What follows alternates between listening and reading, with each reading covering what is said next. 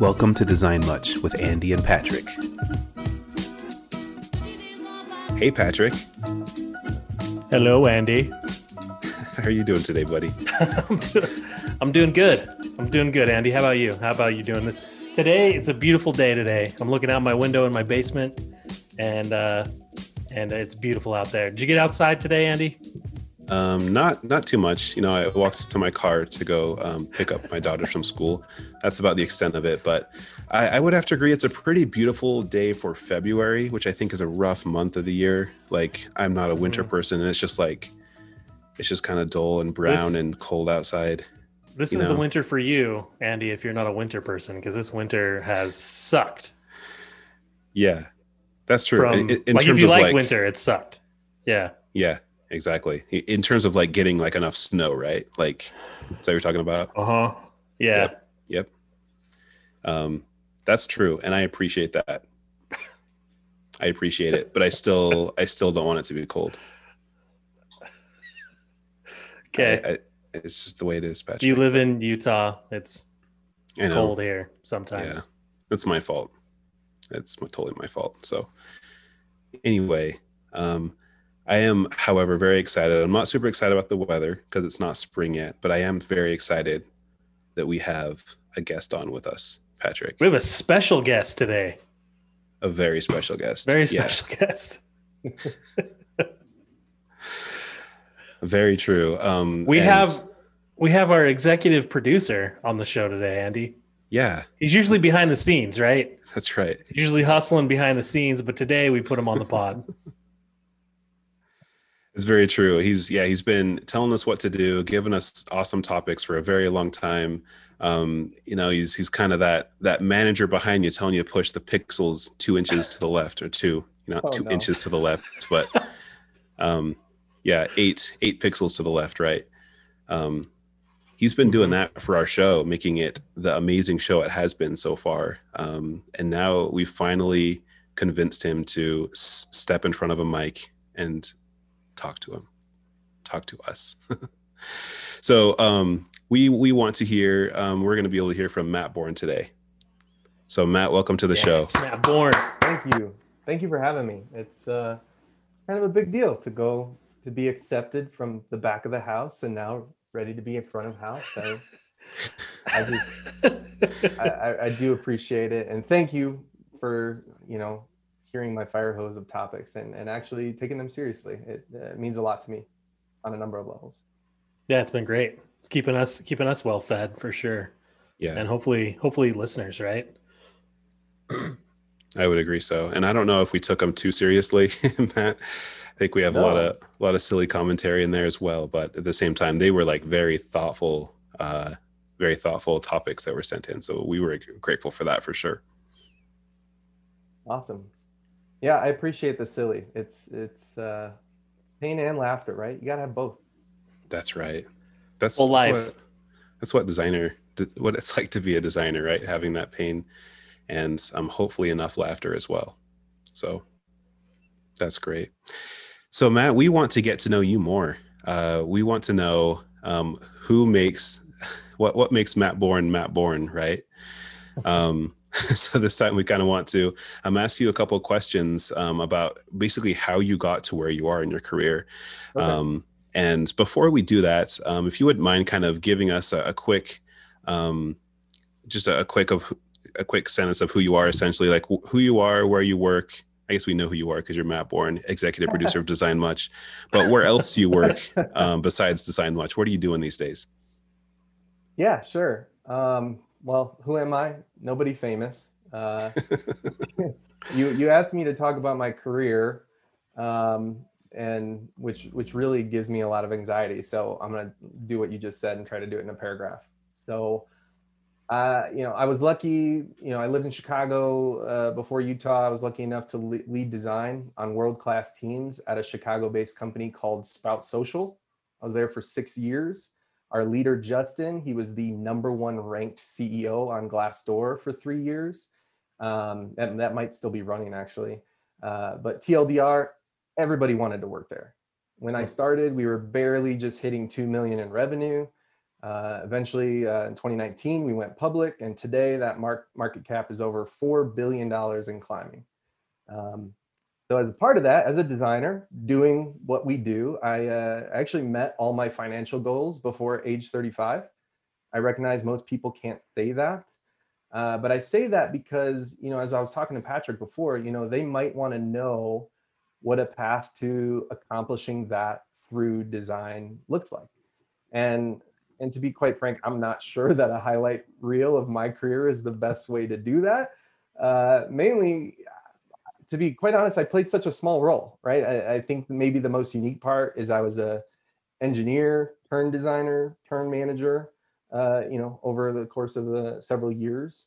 But yeah, really, if I were to summarize, it would be the same thing I just said. It was equal parts pain and laughter. And to catch you up to right now, because that was then, is right now I'm lucky enough to be in a good position to do all that again, leading design and discovery with a company here in Utah called Chargeback. So basically taking my passion for social media, which was a much more complicated problem back then, and now I'm applying that to a new set of complicated problems, that is dispute management. And if you don't know what that means, that's why I have job security. And just to tell you, I stole this from Jeremy. We're a fintech startup growing rapidly, 80 plus employees, $45 billion industry, awesome product, working with well-known brands such as Nike, DoorDash, Lululemon. That's what I'm working on right now. Very cool. Awesome. The only time I've ever heard the term chargeback was when I worked at Target.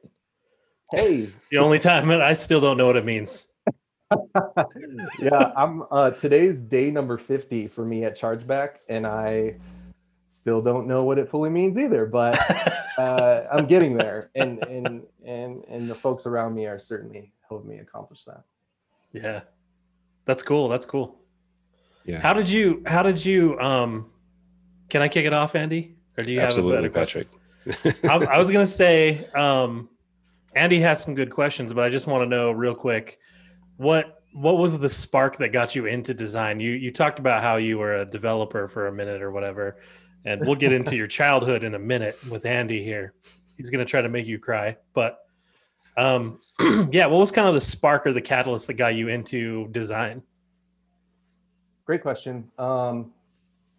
I've been in product, digital experience design, web-based products for 8 years now. Before that, I was, 10 plus years, I made websites for people, just odd freelance jobs.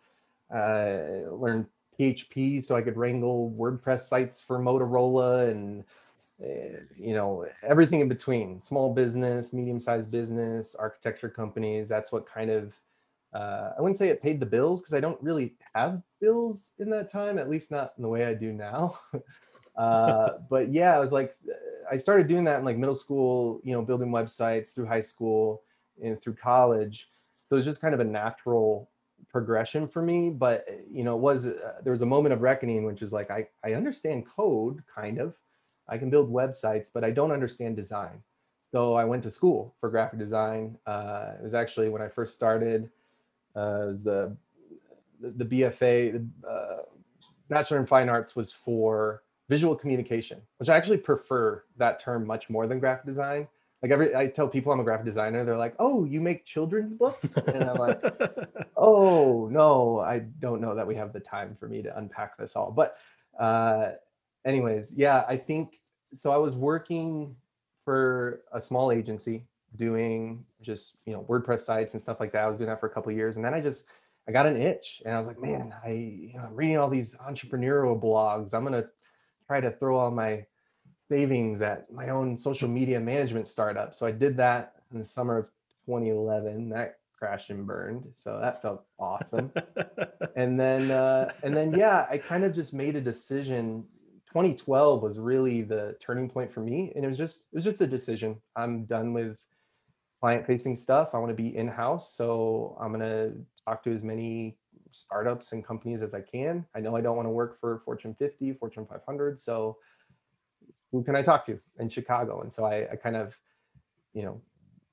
had a little bit of a foray, like dabbling with various startups, and then summer of 2012 is when I started at Sprout Social. Cool. The beginning. The beginning. That's really cool. Yeah, and it sounds like from earlier on, like early age, you were doing a lot of really technical stuff. Like you were building websites in middle school, you said? Yeah. It's funny because when you asked for the Spark, I was like, the Spark came way before, that 2012 or even like my college years. I would say, I don't know if most people say this about themselves, but I would say I had a really peculiarly, that's a hard word to say, abnormal, nerdy childhood. And if we can, I'll just share a couple quick stories. So the first memory I had of using a computer was an Apple II at my computer lab. It was like kindergarten or first grade. And I remember we just played games, right? So it was like my what I thought computers were games. Yes. and I remember thinking, this is like Mario, but with more buttons, most of which don't do anything. So I remember being a kid in the computer lab pressing buttons and they weren't doing anything, which is a really frustrating user experience, but the game was still enjoyable. And this is maybe the best one. In third grade, I got a VTech kid's laptop. And I noticed it came with a manual and it came with a mode called Basic. And 80% of the manual was how to code in Basic, how to write your own programs. So I learned Basic. I started writing computer programs. And then I was like, oh, I have a great idea. So I went to school one morning and I stayed up the night before writing this computer program. And I sat down and I had all these kids like gather around me. And the way this kid's laptop worked is once you started the command, you could fake type and hit enter and it would just spits out something out on the screen. It was basically just a string of print commands. And basically I made it look like I was using this kid's laptop that wasn't connected to the internet to hack the Pentagon. I was basically trying to convince them, okay, it's connecting. Oh no, they're trying to track where I am. Oh no, I have to shut it off. Quick. And I have all these kids around me, like 8 and 9-year-olds, just freaking out. And I would say in a very real way, Patrick and Andy, that was the spark. That is the moment in my life I can trace back and be like, all I'm trying to do is keep that going. I just want to like use computers to like, fool people either into being more productive or just to put a smile on their face. That is amazing. So Such a good story. And that's a really great, it's a really great way to describe what design is. It's just like, we make these prototypes that just trick people into thinking like we have this experience, right? Like here's this thing you could do, but it's not real. It's all just a facade. We're just storytellers and making people, you trick people into being productive, like you said. I love that. Or making them feel like they're productive, right? Yeah. That's right. They won't remember what you said. They won't remember what you did. They'll just remember the way they felt. Yeah. Software. I love that. So that was your spark, and that's when you realized I need to keep chasing this high, right? I need to find ways to trick some more people with using technology and software, right? Yeah. I got like, it was really every year was a milestone for me after that. I got my first 486 for $200 at a garage sale when I was 9. Had a 5-inch floppy disk. I learned DOS. I learned, how to play games. Again, like for me, it was just all about the games. And then, Windows 3.1, 95, 98. One of my favorite things to do y'all remember Windows? You could hack the registry. Do you ever remember hacking the registry? So I wasn't that cool, no. So I can't hack anything. Basically, the whole Windows operating system has this key value pair store in the background, and that's all you need to know. And one of them is it stores the value for what the start button says, right? Where it says the word start in the corner. So I figured out how to change it. So anytime I went to a friend's house or was using a friend's computer, I would open up the registry on their Windows machine and I would change the word start to the word begin. And then I would just close it all and walk away. And I started doing this like everywhere, like a serial I don't know, like a pathological, just crazy person. But I got a kick out of it. And you know what's so funny? Most people had already, here's what I learned back then. They'd already learned the motion. They never even noticed. People wouldn't Yeah. even notice that it said begin. I think one time someone's like, oh, that's strange. It says begin now. They must have shipped an update or something. I'm just like, oh. They must have shipped an update, right? And Yeah. back in those days, shipping an update was like you're getting like a floppy disk or a CD drive that you have to put in and actually do an Yeah, and update. So spend 4.5 hours in front of your yeah, Windows machine with the wizard. they would have remembered that. I think that's so funny. Begin. Yeah. Did you ever Yeah. change it to anything else other than begin? Like, Oh, yeah, I'm sure I did, but it was one of those things like I just had to be content with that was enough. That V1 just accomplished everything I was hoping for. yeah. Yeah, and we don't have time to go into all the details, but you did ask like how I got to like middle school and coding websites. It really was from there. There's a whole long story about how I got kicked off AOL for life, and then I had, and then I was using like a string of like NetZero and Kmart Blue Light special discs just to stay online for free for like a whole year. Yeah. And that's I have to connect the dots here because around that same time is like middle school, like 7th grade. That's when I got like my pirated copies of Photoshop 5.5. And hopefully I can say this now. Am I outside the statute of limitations? We'll see. Yeah, I think so. Macromedia, Flash, and Dreamweaver. Like that's when it really started, you know, this sort of mischievous mess making really started to translate into, you know, something substantive as it relates to a career on the web, right? I learned ActionScript and Java and Perl and Apache. There was a site called blueberry.com, which still exists. Please go to it and look at it because this is how I got my start. It was just a list of all the HTML tags and attributes and CSS, you know, properties, and I memorized them. This is what I'm staying up till, you know, 1 a.m. on a school night memorizing web tags and, you know, XML spec. Like that's just what I like. Other people were having parties and coming of age and going through puberty, and I just was obsessed with all this internet stuff. I don't know why, but That's so awesome. And then you discovered the blink tag, right? And then your life changed. And Marquee. And Marquee. Yes. Oh yeah, that was the jam. Oh, I miss those days. So simple back then. So easy. When iframes were recommended. Oh,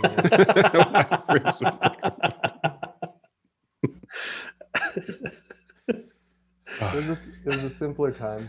Just miss those iframes. That's true. I think that's super cool. Like, I think what I'm like kind of taking out of this is it seemed like you discovered at some point, and it seemed like for you at a very young age, that you could use technology, like you could control technology, and you can like alter things with this power that you are gaining with, you know, being able to control technology in different ways. Of course, you were able to mess with your friends by changing the start to begin. And or starting to learn like how you can maybe get software that, you know, you maybe didn't pay for. It seemed like you had like a lot of that sort of control, and that it seemed like that's kind of what kind of kept you going. And I don't know, correct me if I'm wrong, like it seemed like you were able to kind of grow more in learning that technology and being more obsessed with it as you gained more control over time. Yeah, I think, I mean, that's the journey that I feel like is elusive, and in so many ways I'm still on. But like you said, the control part is only half the equation, right? It's only one side of the coin. It's can I make something in this medium? And yeah, and I think to just extend what you're saying just right now, or repeat it back to you, you know, my childhood instincts made me really comfortable being this sort of mischievous mess maker. And in my adult life, as like a practitioner of design in the context of, you know, commercial enterprise business, it's been incredibly advantageous, right? Just for me to enjoy that, right? Like I just get this sincere, like the deepest part of me just gets so much joy out of tinkering with stuff and seeing what happens when other people use it. But that's the other side of the coin, right? It's really, going back to that example back in third grade, like it's not enough just to make something. I kind of I'm very curious to see how people react. So I would say in a very real way, even though the desire has kind of what has led to my, my skills development and my competency, it's really this sort of, I don't know how to do it. I want to connect with people. I really want to learn the best ways of getting a rise out of people, getting a reaction and learning from people. And I think that's the thing I still don't think I'm good at. And I've been trying to get good at, ever since. Okay. It's definitely different. It's definitely a different thing when professionally, when you're designing professionally for a SaaS company or whatever, because you don't have that same, you're talking about chasing that high of, messing with those kids and stuff with the hacking on the Pentagon stuff. It's the same kind of satisfaction you get when somebody uses a design of yours, right, and enjoys it, or gives you thanks, like you meet them in person or something, and says, hey, this application sort of, changed the way I work or whatever. It's similar, but it's not the same, right? It's not as visceral. The only thing I could equate it to too is like when we do user testing, but usually that's just a failure. So it's a little bit different. That's a failure. Are you just saying, Patrick, that all of your user testing tests fail? Is that what you're saying? Yeah, I'm saying I'm a poor designer. That's what I'm saying, Andy. Okay, I wanted to call that out just so we know for the record. Highlight that. We'll tag that in the episode for you. Okay. Well, the thing I've sort of been telling my peers is that it's both like presenting the wrong thing or the right thing. They both move you forward. And I think it took me ages. And in some ways I still have to remind myself to like learn and unlearn and relearn that lesson that, we could talk for hours about getting too married to your work and stuff like that. But I do think creating enough distance to say, this is probably wrong, and to expect that going into a user test, but then realizing the wrong thing often fosters the right response or the right feedback, right? Noticing something's off on the screen is like, hey, I actually do want to speak my mind and share my opinion about that thing. And too often I would like get stuck in this rut where it's like, no, I want to wait and get this perfect, or at least get it to parity with what I had in my head, which always takes longer than I'm expecting. And then by that time, I've already missed out on so many insights I could have had, because, again, the other side of that coin, it really, I can only get to half a solution. The real solution is on the other half. It's the people, learning from people. It's immersing yourself in their suffering, and it's, trying to find ways to make them laugh. Like sometimes that's like, even on a call that's going poorly, like a user test call, I'm like, well, this isn't going how I planned. Let's just try to get some laughter going. You know what I mean? So, yeah. I don't know. If lighten up the mood. Yeah, exactly. Yeah. Oh, I love that. Patrick, I'm sorry. You can go ahead. How did you, I was going to say, going back to your career path, like how did you get from, being that mischievous kid, right? And to then being like it's at like a company like Sprout Social. Like, what was your journey to get there? How did you do that? How did you accomplish that? The simplest and shortest answer I can give you is my peer group. I surrounded myself with a lot of, people who are just as driven, talented, but in the best ways, empathetic, right? Just like willing to listen, willing to help. I want to read a tweet that one of my roommates in college, wrote about a year ago now.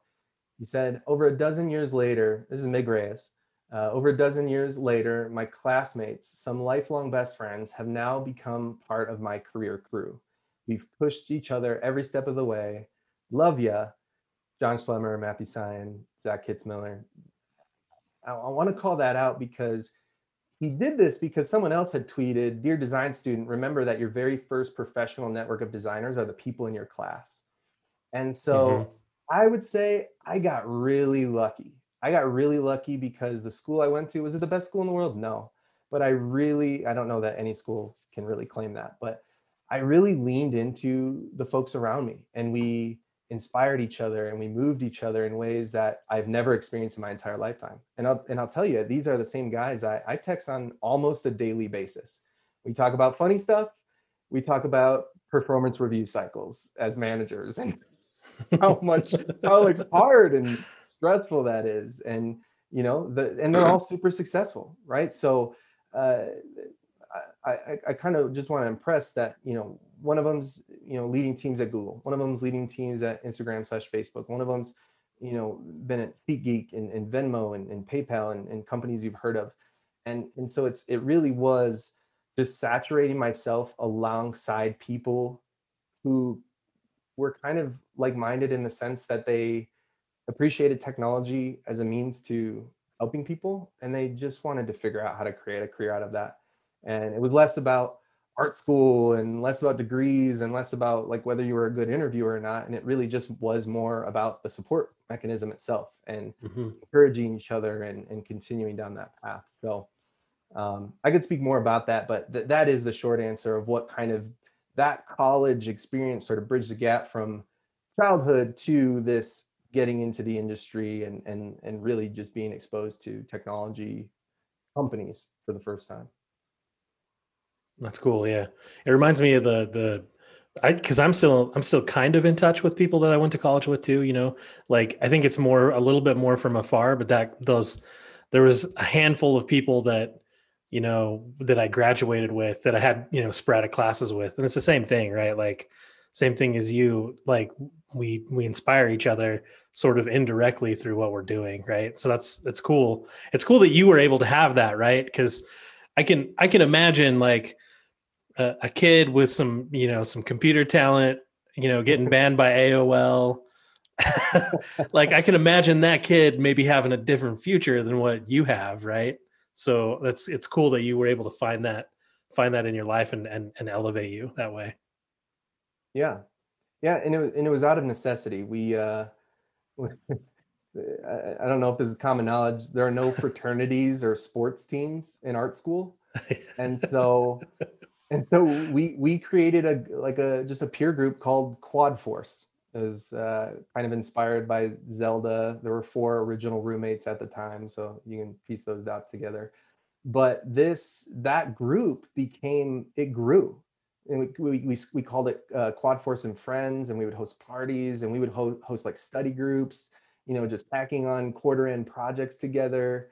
And that it just taught me a very important lesson that like community has a lot to do with success, not just inside of the context of, graduating school. I sucked at college, by the way. It took me 5 years to graduate a 3-year program. So I'm not the best person to talk to about what hard work looks like in college.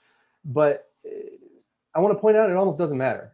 What mattered is that I had community, and I participated in it. I tried to foster it, but I obviously personally benefited from it, and so did everybody else. So yeah. If it sounds like I'm getting sentimental, I am, but if you take nothing else away from hearing this, it's, sometimes the best people in the best position to get you ahead in your career are sitting right next to you. Mm-hmm. We've talked about it on the podcast in other topics too, about that similar thing about not necessarily building a network, like everybody wants to build a network professionally, but having that community of people that you trust and that you can ask questions to and be vulnerable with, right? And be like, hey, I'm having a hard day. I don't know how to do this. And like, we all need that, right? So it's cool that you bring it up. Yeah. And I would take that one step further and say, if you don't have that with people you work with closely, like my boss right now, it just feels so good to be able to speak candidly. It feels good to be honest. And like you said, it feels good to be able to ask for help and feel that sort of security and being seen as not just a person being I'm not just someone you're appointed to manage, but we're also friends in a way, and we're in this together. And so, yeah, I think that's absolutely critical. And it's sad because I talk to a lot of designers who don't have that, right? Who don't feel that same don't feel like they could be honest with their boss about a certain number of topics. Yeah. I really love that suggestion. I think that would definitely help a lot of designers, especially ones starting out in the field, like helping them grow and helping them, be able to progress in that design career. So let's say somebody doesn't have that, Matt. How would you recommend that they start fostering something like that, something like a community that you're describing? Um, it's a hard question to answer, so I'm going to play. Everybody was hopped up on Atomic Habits last year, which I also read and love, and I'm like, comes to mind every day.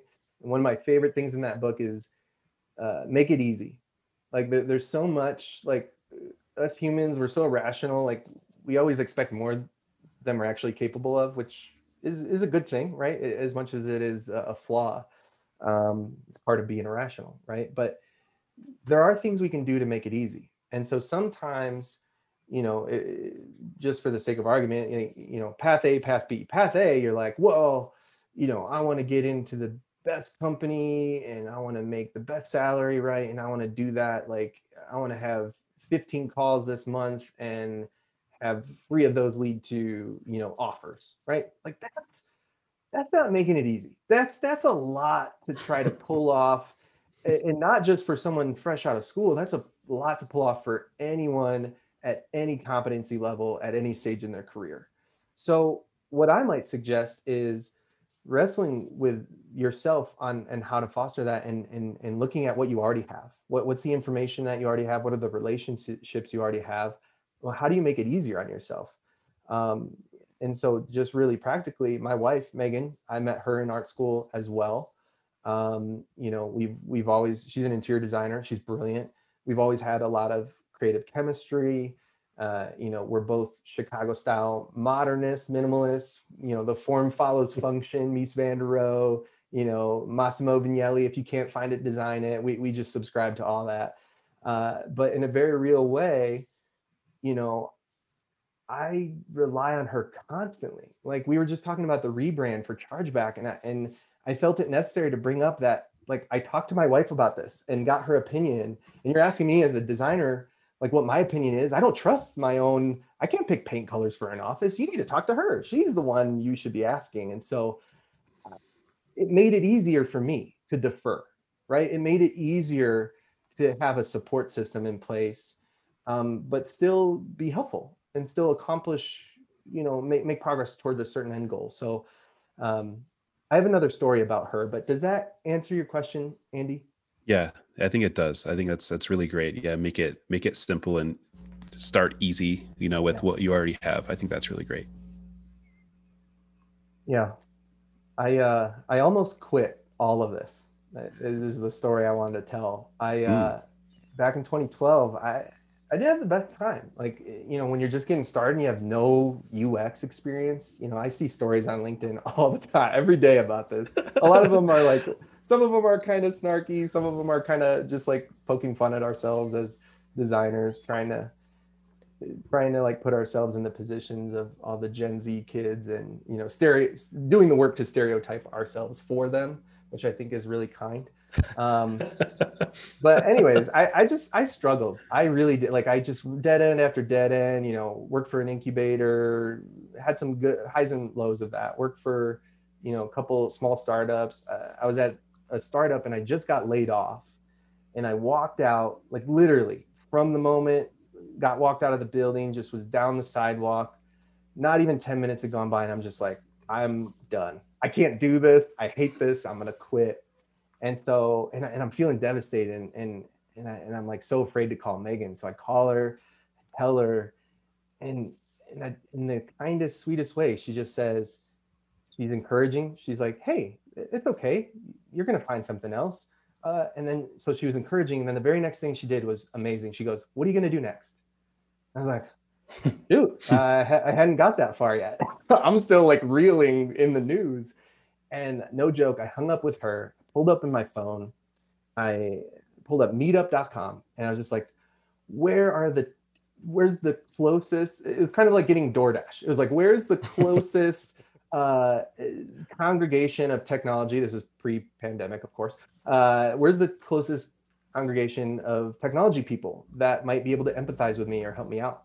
And, 0.6 miles away, there's an incubator. There's a 6 p.m. tonight. There's, 38 people are signed up for this city, data.gov meetup thing. I'm like, okay, I'm going to go to that. I went there. There's a presentation.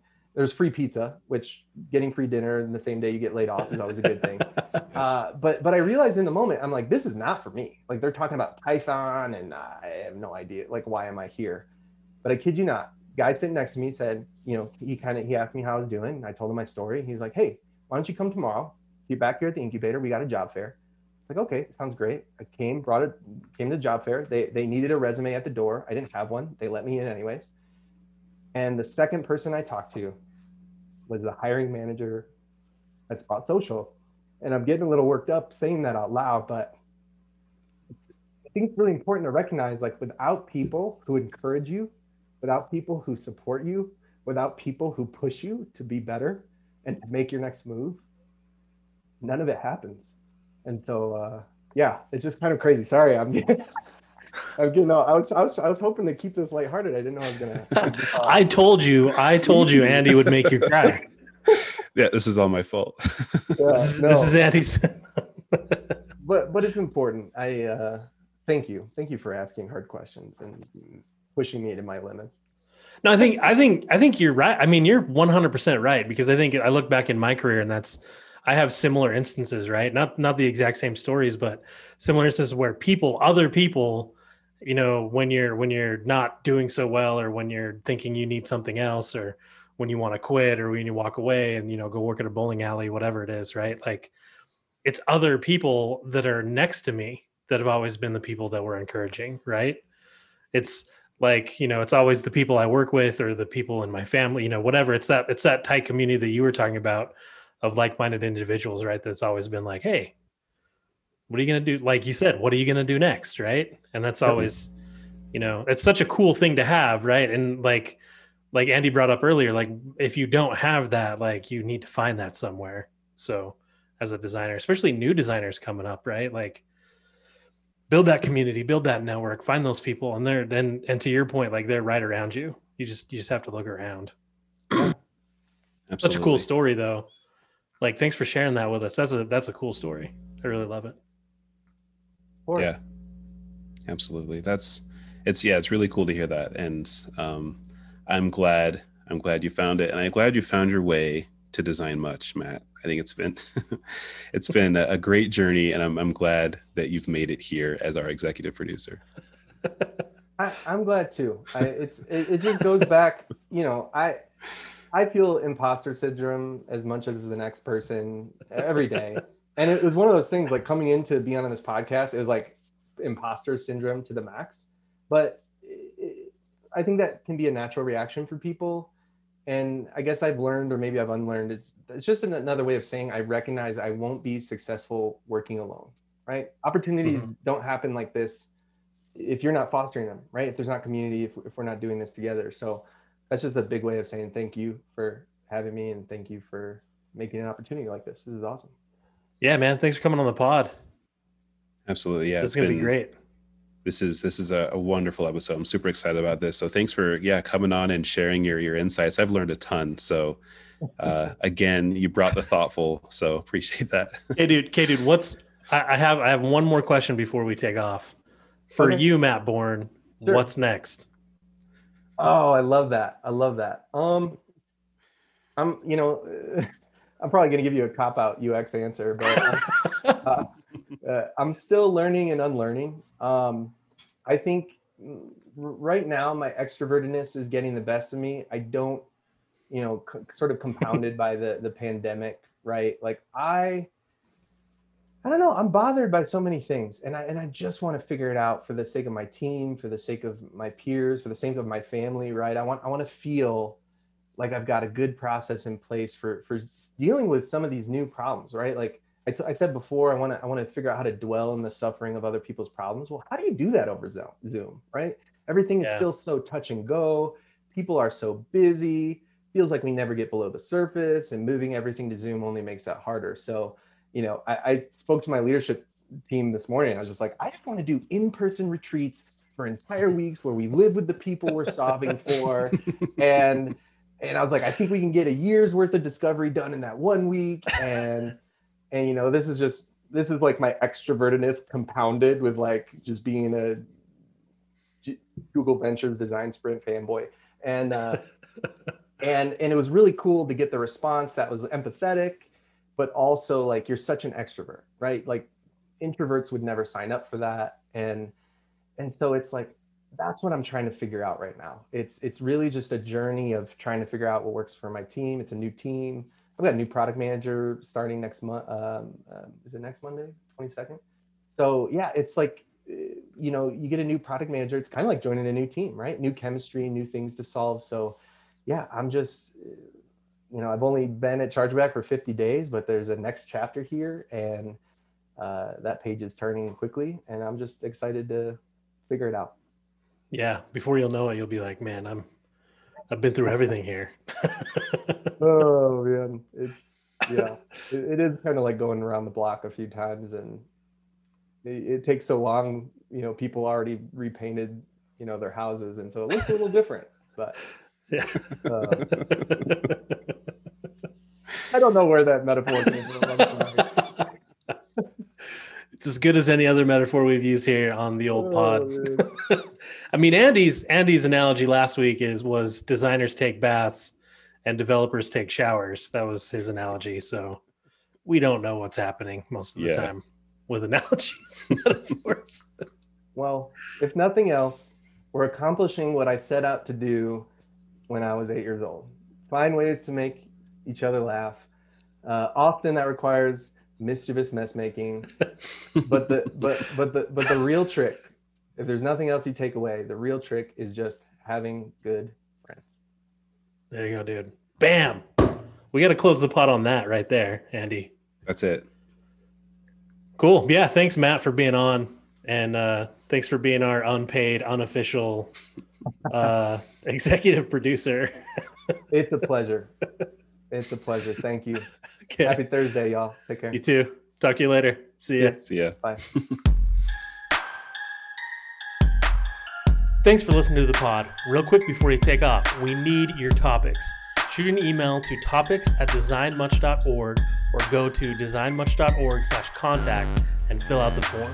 If you enjoyed this episode and want to support us, go ahead and share the pod with some friends, coworkers, your weird aunt, that guy who takes your money every morning at the McDonald's, your hamster, really just whoever you want to. Lastly, go grab a Design Much t-shirt at designmuch.threadless.com and wear it freaking proudly. That's it, guys. Now have a good week, design nerds.